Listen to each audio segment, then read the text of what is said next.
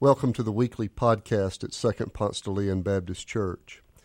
My name is Doc Hollingsworth. I'm senior pastor of this great congregation, and we're delighted that you've joined us. Our prayer for you is that as you listen to this message, you might feel closer to God and closer to God's hope for you.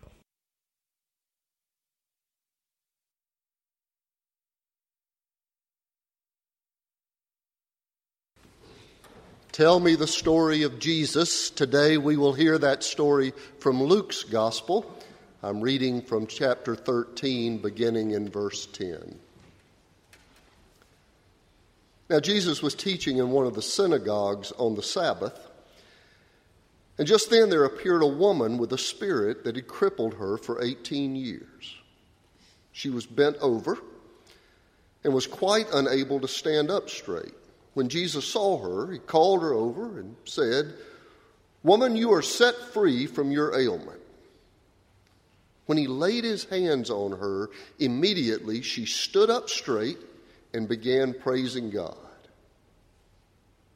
But the leader of the synagogue, indignant because Jesus had cured on the Sabbath, kept saying to the crowd, "There are 6 days on which work ought to be done. Come on one of those days and be cured, and not on the Sabbath day." But the Lord answered him and said, "You hypocrites! Does not each of you on the Sabbath untie his ox or his donkey from the manger and lead it away to water? And ought not this woman, a daughter of Abraham, whom Satan bound for 18 long years, be set free from this bondage on the Sabbath day?" When he said this, all his opponents were put to shame, and the entire crowd was rejoicing at the wonderful things he had done. Amen. Some of you might remember that a couple of years back I had the privilege of traveling to the Holy Land. It was a sponsored trip by a peace group that sponsored 10 pastors and 10 rabbis from 10 U.S. cities to go together, and I think for 10 days, to Jerusalem. And I was so excited, I was so eager to just pack everything in, every sound, every taste, every sight. I wanted to miss nothing, and I was not disappointed. We did. We got up early, we went late.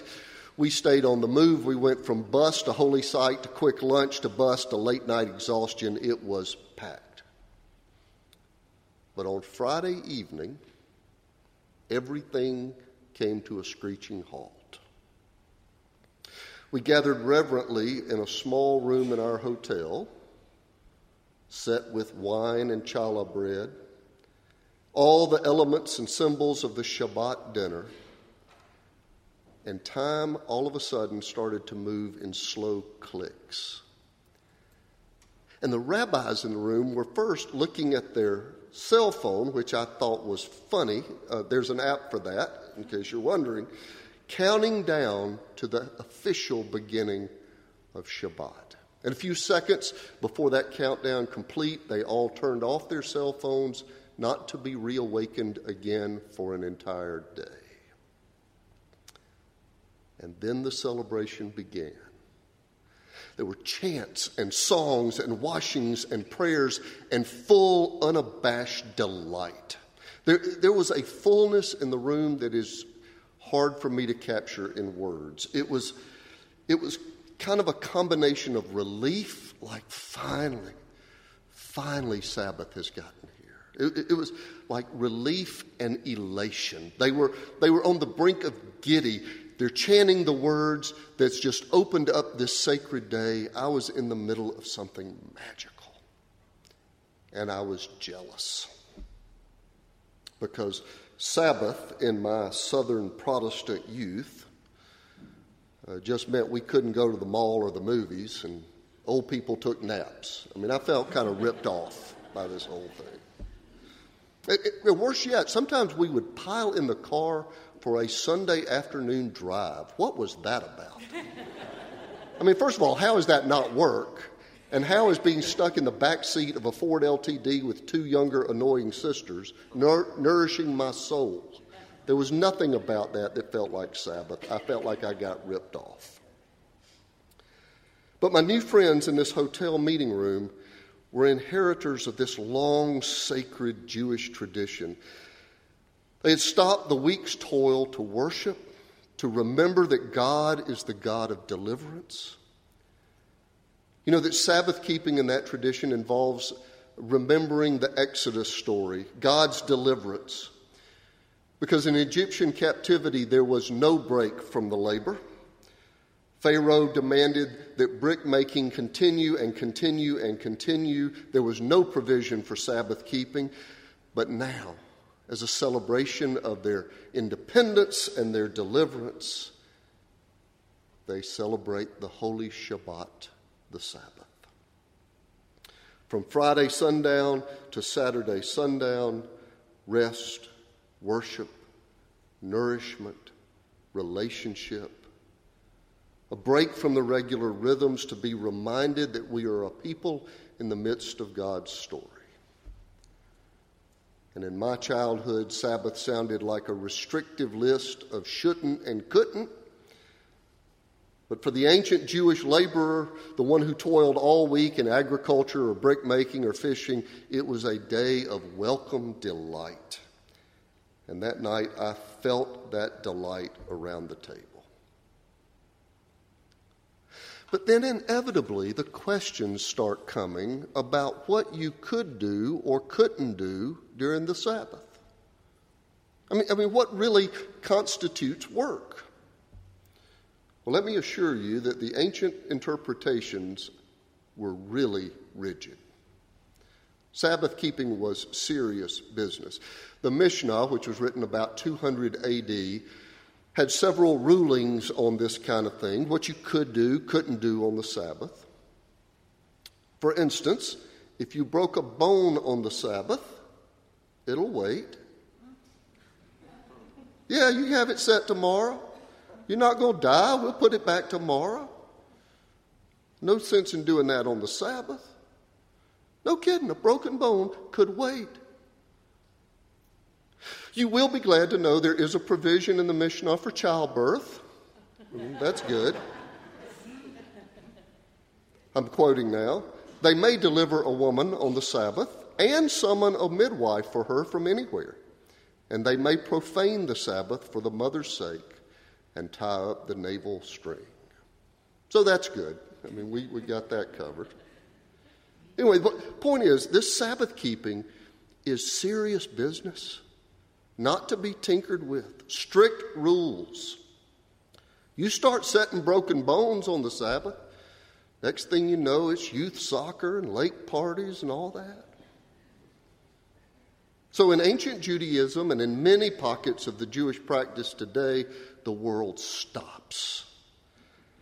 And the faithful reunite with who they are within the story of God. And most of us could use more Sabbath.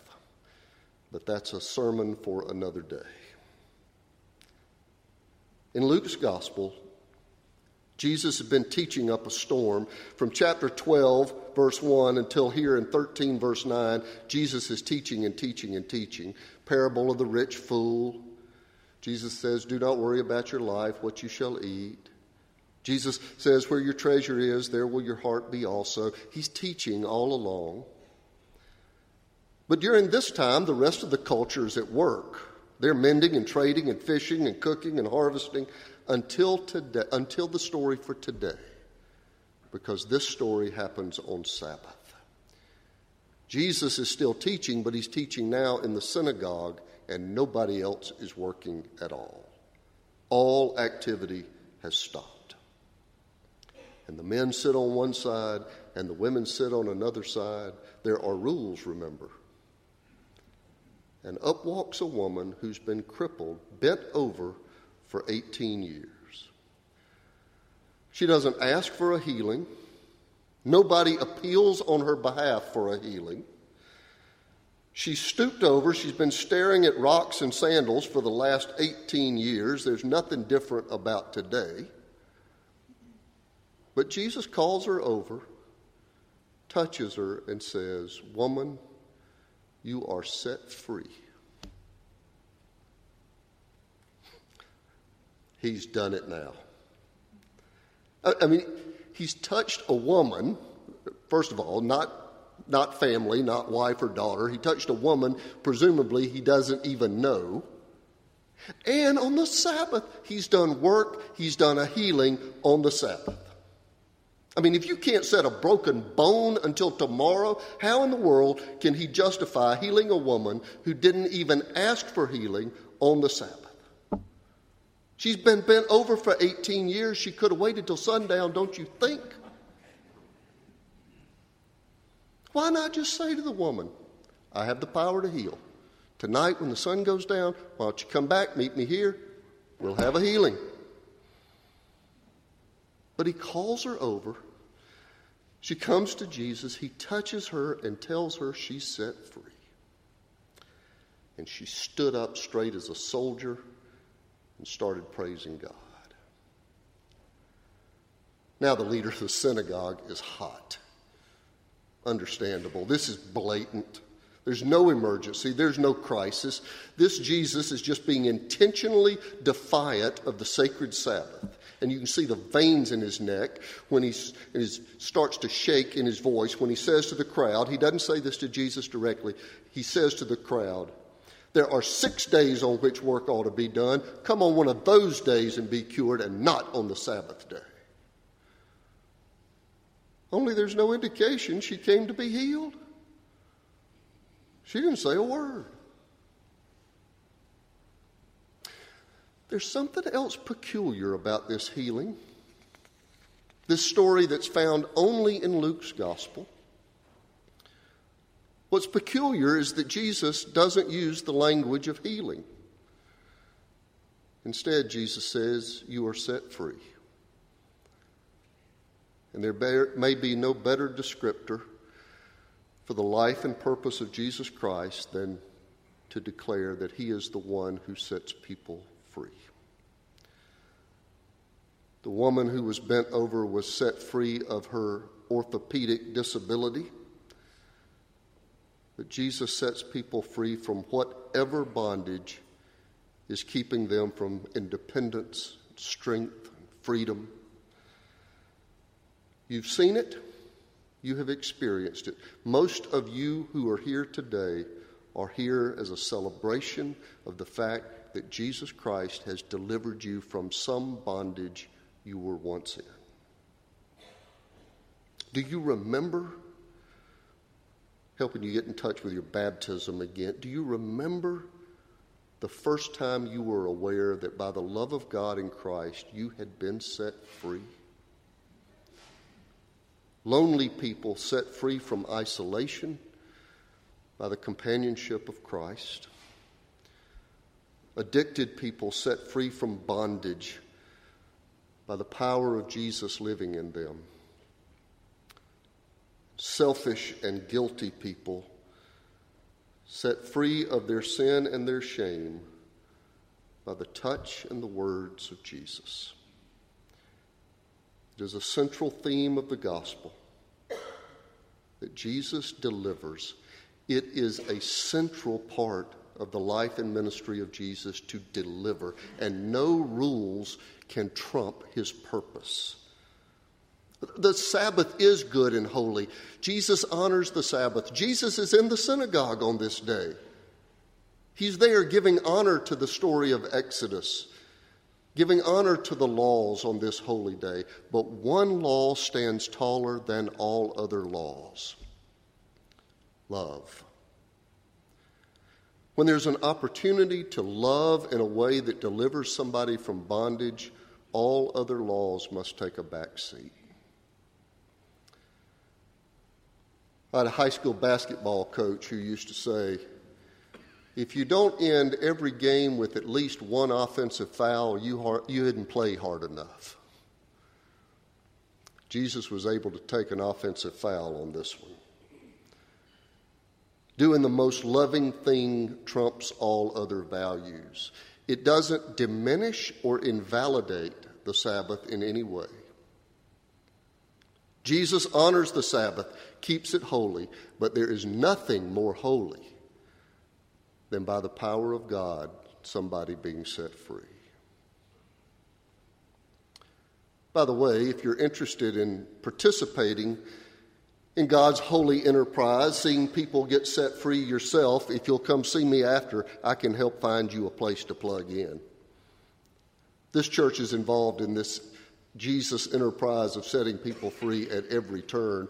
We're going to be recruiting Sunday school teachers soon. You want to watch people get set free, tell them these stories Sunday after Sunday. I know. I don't know enough Bible. There are other people more qualified. You need an offensive foul somewhere. Or throw your creativity, your energy into the all-together service, helping get that launched and watch people get set free in a new expression of our ministry in this city. Wouldn't that be great fun?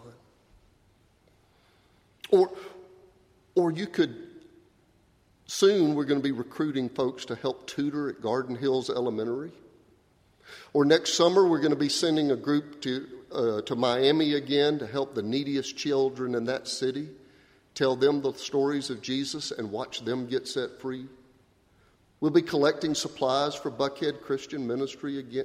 My point is, there is all kinds of occasions for you to get an offensive foul. Go hard, make a mistake. Be a part of what God is doing in the world to set people free. If you're coming to church week after week and it's not inspiring you to be the most aggressively loving version of yourself, then you're missing something important. There's a wordplay and a nuance I want to make sure we get in this story. It makes it even more fun for me. But remember that at the heart of the Sabbath observance is the celebration of Exodus, God's deliverance of God's people from Egyptian bondage, when the Israelites were set free, right?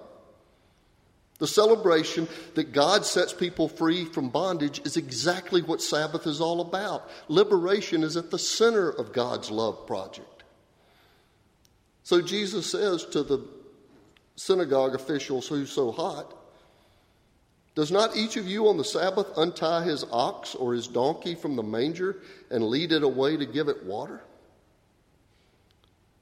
I mean, donkeys get set free on the Sabbath.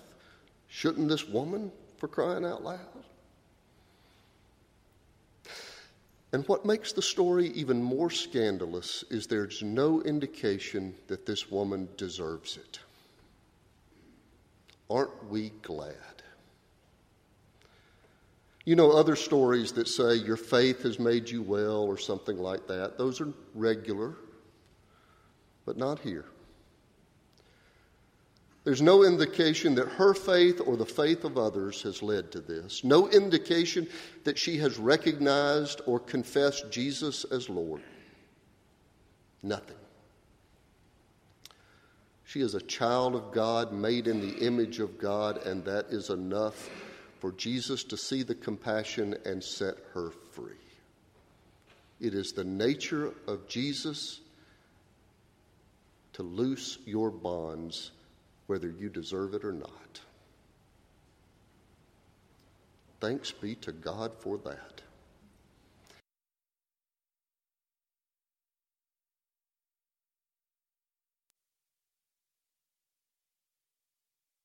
Thanks for joining us. If you live in the Atlanta area or visiting Atlanta, come and worship with us in person on Sundays at Second Ponce de Leon Baptist Church.